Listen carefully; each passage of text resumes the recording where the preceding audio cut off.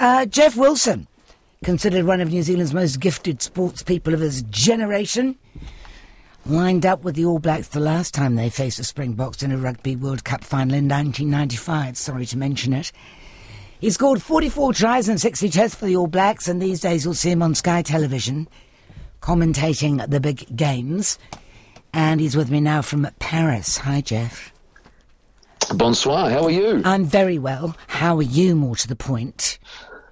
Oh, I can't remember which generation I'm from. That's how long ago that game was. I know. That's when you start talking 1995. So how am I? I'm just in the throngs of doing a last little bit of preparation, watching a third and fourth game, which I've played in one before at a Rugby World Cup, and nobody wants to play in. No, why not? Actually not bad. They're just because, it's not like they're complete losers. It's just that they're not complete winners. This is England versus Argentina you've been watching, right? Yes, I've been watching. It's actually been a very good game. Both teams have come up with a good attitude, and don't get me wrong, it's been fine to watch. But as a player, when your goal is to go to a Rugby World Cup and no one remembers who wins a bronze medal at a Rugby World Cup, it's all about who wins and lifts the trophy. So they're doing a good job of it. I give them a lot of credit. They've gone out there and it's willing. Argentina and England have always had a bit of a beef with each other, haven't they? So look, I think these two sides are actually playing some good rugby, which is great to see because it wasn't pretty last weekend for both of these teams, and they're making the most of their last chance on the world stage at a World Cup. You're talking about the Falklands War there, weren't you? No, I wasn't referencing that at all. I was keeping well and things well and truly on the no, but I mean, field, don't you? I do wonder about that. How into the psyche those kind of conflicts are. When we were playing France, does anybody think about the Rainbow Warrior? No. There's certainly none of that on the sporting field. Not in my time, and there was no conversations around this game tonight. I mean, those things are far removed from sporting teams and history. And look, the strength of the Springbok All Black rivalry, and yes, there was controversy, and in 1981, everyone remembers that tour to New Zealand, who were around then, of course, and the stories around that. But our relationship has evolved so much since then, and their country is vastly different, and there's no doubt that this game for us, it's our greatest rivalry in rugby. It really is. These are in history the highest percentage winning teams in the history of the game. The All Blacks number 1 and the Springboks number 2, and I think it's fittingly that they get to go at it again at a Rugby World Cup, and it's in a sense a bit of a tiebreaker, but I'm just excited by seeing these two teams go at it again. Let's just go back to 1995 for a moment, where you were sick for reasons that nobody's got to the bottom of. What was your take on that? Where do you think the sickness came from? Oh, look, there's no doubt there was a team buffet meal that was eaten on a Thursday lunchtime. Was it the meal? Because some people have blamed the tea and the coffee and the urns. Look, I mean, it may have been in the tea and the coffee. I don't know, whatever it was but it certainly wasn't for me, it wasn't a poisoning situation. There was, whether it was bad chicken, whether it might have been the sauce, whatever. Look, I don't know, but what it did do is it had an effect on a significant number of the group, and did that affect our preparation? Yeah, it did for the last 48 hours going into that game. Because you were all weedy then. When you actually went on the field, you were all weedy. Well, I think what we had done is you haven't been able to consume and train the way you normally train and prepare for a big game, and so when you're trying to load on energy and make sure your reserves are high and you've gone through work. I mean, we didn't train, virtually for 48 hours as a team, as a group, and I know myself. I think I lost 3 or 4 kgs over those couple of days, and had hardly anything to eat for 48 hours. So that contributes to your ability to go out there and perform at your best, but like I was going to say, ultimately we can't change the results, and they were good in front of a home crowd. They were good enough. Everything we threw at them wasn't quite enough for us to get across the line. And look, it was a remarkable day. It really, really was. Altitude, afternoon, warm. There's jumbo jets flying across the stadium. Nelson Mandela's there. I mean, it was a remarkably intense day, and one that. I'll look at and I won't have fond memories of, but you're a part of history, and it was an important moment for their rugby. The All Blacks quarter-final win over Ireland was, by most accounts, the best game ever. Did you think that? Oh, look, it was remarkable to be there. I think it's really interesting, and we've commented a bit here, like, that there has, even last week and this week, it hasn't had the same feeling because, I think there was a desperation for the All Blacks not to get knocked out in this quarterfinal. So the intense build-up to that game, and then the fact that Ireland had positioned themselves as favourites, their fans had declared themselves the number one team in the world, and they were the team to beat.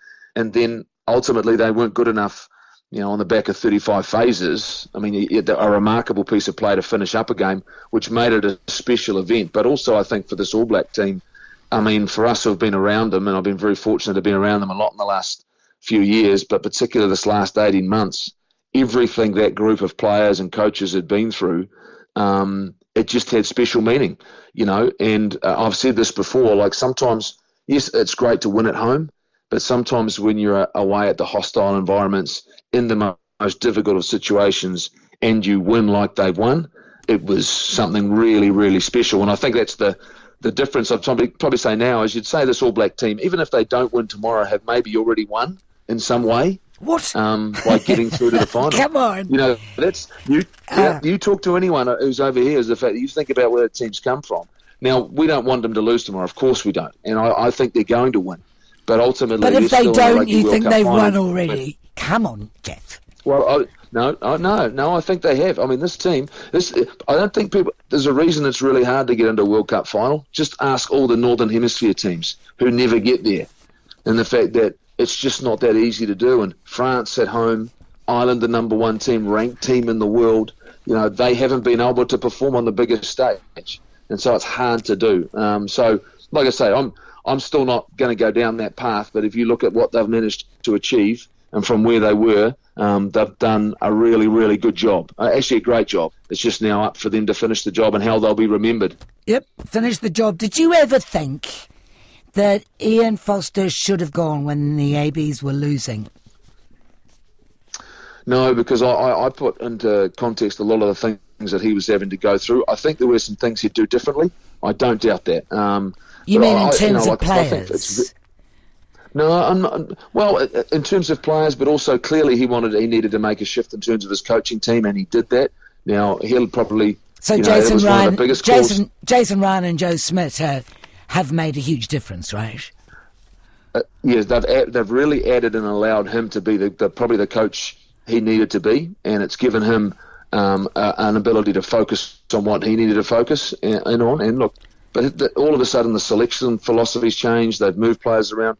Some players have arrived on the scene this year that weren't there last year. Some guys who have developed in 12 months. Timing's everything in Rugby World Cups. And so I think they went through a lot of players through COVID because of the fact they had to take massive numbers of players away to deal with the challenges of that. I mean, he's been through things that no other All Black coach has never had to deal with, and so I think I don't agree that he should have been fired last year. Now, had things got worse, then I may have reconsidered my position. But this team has worked really, really hard, and he made some tough calls, some difficult calls with New Zealand Rugby, and here we are now. It's going to be ironic if they do win tomorrow. It's all in likelihood he's going to be the World Rugby Coach of the Year, which is nominated for. People are talking about giving him a knighthood. Well, they've given it to every other All Black winning head coach. So, and this is it, right? Now, I don't want to get into that debate. I won't start on that one. Okay. Because I just believe in the players who are out there actually doing it, and actually making tackles and scoring the tries and doing all of the work. To me, they're of the highest priority. But look, I mean, ultimately, you can't argue what's happened through this tournament as a credit to everyone involved in that All Black group. Yeah. I feel sorry for Dane Coles, don't you? Yeah, look, it's been a remarkable career. But in saying that, I don't think, even himself would have seen him being in that conversation right now as being unlucky, because he'd had a lot of injuries through the start of the season, but he's done a remarkable job. But they've always said throughout this tournament, it's about picking a side for each individual game, the best side for the opposition you're up against. And clearly they see something in Summer that they really like that will counter what the Springboks bring. And we'll find out tomorrow, won't we, whether or not it's the right call or not. But Samasoni's been great over the last 18 months in Super Rugby and for the All Blacks. So really tough on Dane Coles, but let's be honest, it's been a remarkable career, and it will be celebrated in the right way. And is Paris a good place to be? I mean, is it, doing the thing for the World Cup? Actually, it's a great question because, the moment France went out, I'm not going to lie, it's very much like when England didn't get out of the pool play in 2015. It's fallen flat. It really has.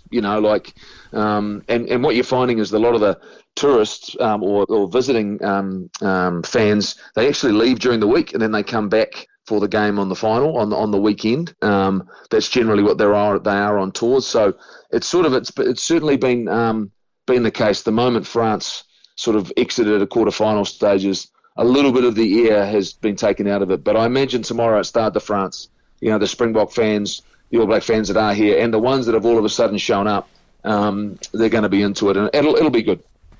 I just I heard Ian Foster at the press conference the other day talking about the secret of the game being in the now. He said, being in the now. That sounds a bit woo-woo, doesn't it? Well, now there's a lot of things that they have themes that they've talked about, and one of those is very much not looking past what's coming up in front of you, and they've talked about problem solving, and that's something I really, you need catchphrases so everyone can quickly get on board. You need things like that in sport, you really do, because you don't have the benefit of time. You have to make instantaneous decisions 5, 10, 15 seconds. So to be able to reset yourself and have things that I suppose everyone can key into, that's the sort of thing that Ian Foster and his coaching team